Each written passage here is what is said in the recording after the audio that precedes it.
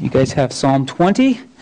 I had a challenging time this week deciding which passage to look at for the message this morning. I usually don't have much of a challenge. I usually just kind of go with the plan that I established, weeks in advance. That's why one of the reasons why I love preaching from series, because then I can map out 2 or 3 months at a time, and I know what I need to study, know what I need to be prepared for. But this month I knew I wanted to go and revisit some Psalms and touch on a few of them. But the challenge is which one? There are 150 of them, and so as I looked at a couple passages, I thought, I'm going to that passage, yes, that psalm. I'll do that psalm, and then it just didn't seem to be right. I didn't have a good feeling about it, and so I realized, though, that in our Bible reading plan that I hope some of you are using, it's very effective at keeping you in the Word every day. But in our Bible reading plan, we're actually reading through the Psalms right now. So then I thought, well, I wonder what's coming up on August 16th, and maybe that would be an appropriate psalm to preach. And so I looked at the psalm, the reading for today, and the reading for today is Psalm 20 and 21. I don't know if any of you have gotten to that yet in your reading plan, or if you're following along, or if you're like me, you're a little bit behind. And that's okay. We'll just kind of keep plowing forward. We'll keep fighting the good fight in the Word. But Psalms 20 and 21 are the readings for today. And so I read through Psalm 20, and I kind of meditated on it a little bit, and I thought, hey, here we go. Psalm 20. I like this psalm. There might be something here. It's a lot different than anything we've looked at yet together. So we're going to look at it today. And so I'm sure by now you have found it in your Bibles or your devices, yes?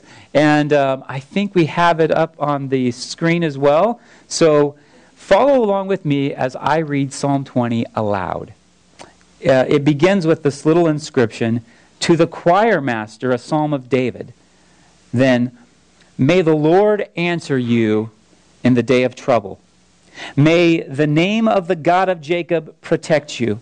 May he send you help from the sanctuary and give you support from Zion. May he remember all your offerings and regard with favor your burnt offerings." Burnt sacrifices. Selah. "May he grant you your heart's desire and fulfill all your plans. May we shout for joy over your salvation, and in the name of our God set up our banners. May the Lord fulfill all your petitions. Now I know that the Lord saves his anointed. He will answer him from his holy heaven with the saving might of his right hand. Some trust in chariots and some in horses, but we trust in the name of the Lord our God. They collapse and fall, but we rise and stand upright. O Lord, save the King. May he answer us when we call." Let's pray. Heavenly Father, I pray that you will give us humility in our spirits. God, I know we come from many different places.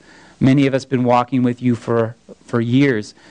Many of us have only begun to seek you and to know you. But it doesn't matter how long we've been following you. Doesn't matter how long we've been pursuing you and your designs for our lives, God. We must have the humility to come before you and come before your word every time to hear a fresh word from you, to hear you speak to us, to have the humility to say, yes, God, you are Lord. Your will be done in my life through this word. Lord, grant us insight. Lord, grant us power by your Holy Spirit to walk in the truth that we discover here today. I pray this in the name of Jesus. Amen. So Let me ask you a question. Why are Mondays so difficult? Why do Mondays always get such a bad rap? Or I know at least one of you start your work week on Tuesday. So why are Tuesdays such a bummer? There we go. See, somebody dislikes Tuesdays. Why do those days? Why do we go into those days sometimes with so much dread? It could be because we don't like the jobs we're doing. It could be because, I don't want to go back to work.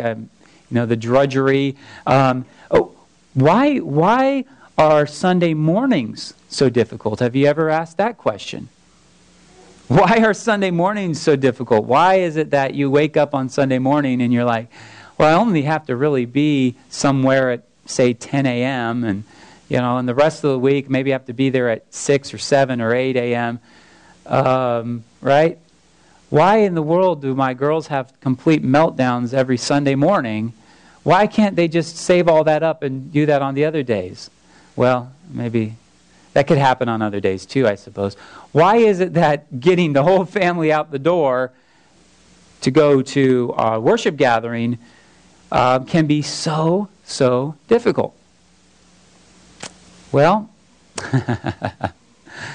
have you ever considered that maybe every day, maybe whether it's work or whether it's a church gathering or whether it's getting out the door and heading off on vacation or whatever it might be, have you ever considered that every day is a battle? Every day is a battle? It really is. In many respects, every day is a battle. Every day we're going through difficult circumstances. Every day we're gonna experience challenges. Some of those we know we're going to experience, and we sometimes have a little bit of dread, right? We know what today is going to bring. And then maybe other days we think, well, everything's looking good today. I've got some really neat plans today, or today's going to be a relaxing day. And before you know it, you're in the middle of something that you didn't anticipate, that you didn't expect. This psalm, you may have wondered while I was reading it, or while you were reading it silently with me as I read it aloud, you may have wondered, what in the world is this psalm all about?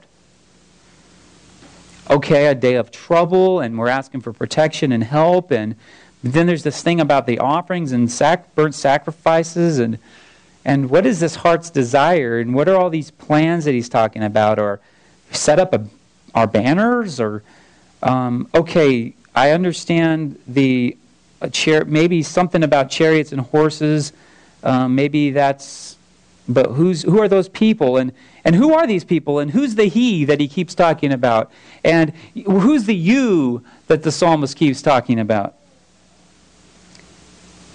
The psalmist who wrote this psalm in preparation for battle.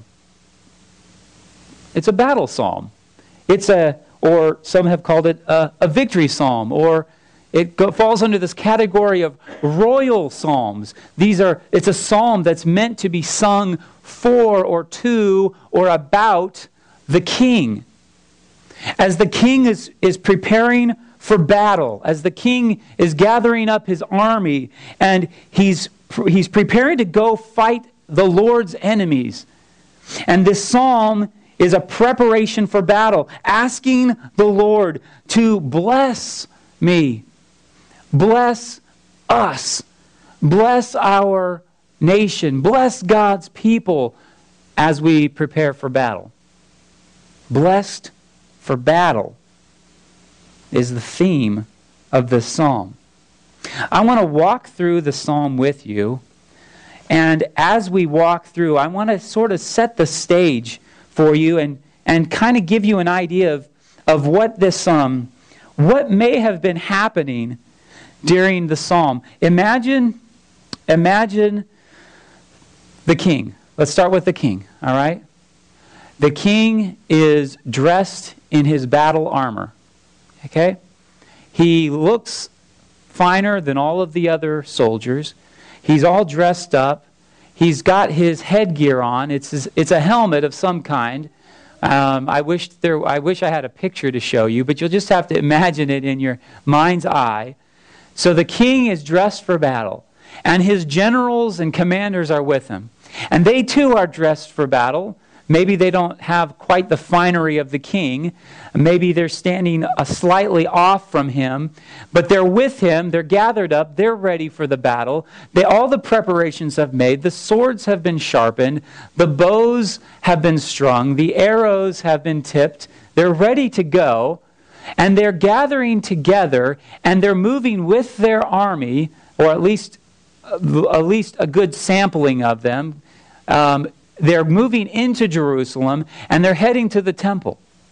They're heading to the temple in Jerusalem. They come to the temple. They enter the gates of the temple. They go in there, and they stand before the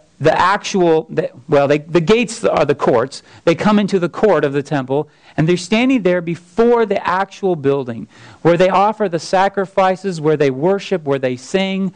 The priests are there. The Levites are there. Everyone's arrayed in their finest. The crowds are there. They're gathered together for a worship service. They're there to serve the Lord. They're there to see this finery. They're there to hear what is spoken. They see the king come forward, and he offers a sacrifice on the altar.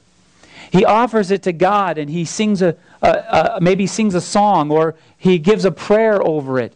And then, as everyone is gathered together, the choir master, the director, the leader of the singing leads them in this song, and maybe he says something like, "Turn in your hymnals to Psalm 20 as we sing it together." Or he may say, "Look at the overhead." Well, he probably didn't do that, okay? But he probably didn't do that at the temple. But he begins this psalm, and everyone knows it, and they sing along. They sing this song together, and they say, "May the Lord answer you, King, in the day of trouble. May the name of the God of Jacob protect you, O King, in battle." That's what's going on here. That's what's happening here. They're all gathered together for worship on the eve of a great battle. And when the king could have a lot of other things to do, and his generals as well, they could be out there with the troops. They could be out there giving orders. They could be out there preparing the battlefield. They could be out there maneuvering. There's a lot of things that could be done. They stop and they pause. And there they are in worship. They're worshiping God on the eve of battle. They're doing something that I think we need to learn from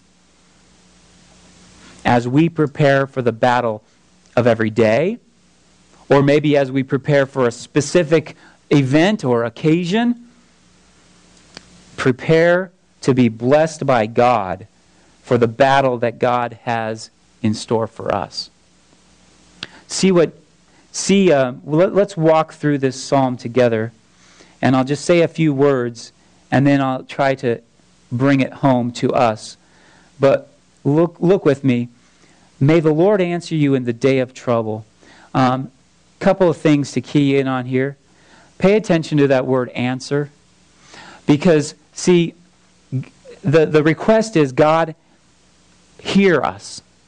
Hear our prayers, our cry to you. We are going to call out to you. God, don't just hear us and ignore us. Answer us. Answer us in the time of need. This day of trouble, this day of distress, this day of the root word in Hebrew is the idea of a very narrow place, a tight spot, right? Between a rock and a hard place. Have you ever been there in life? Or maybe physically? Yes? I see that thumbs up. I'm going to consider that an amen.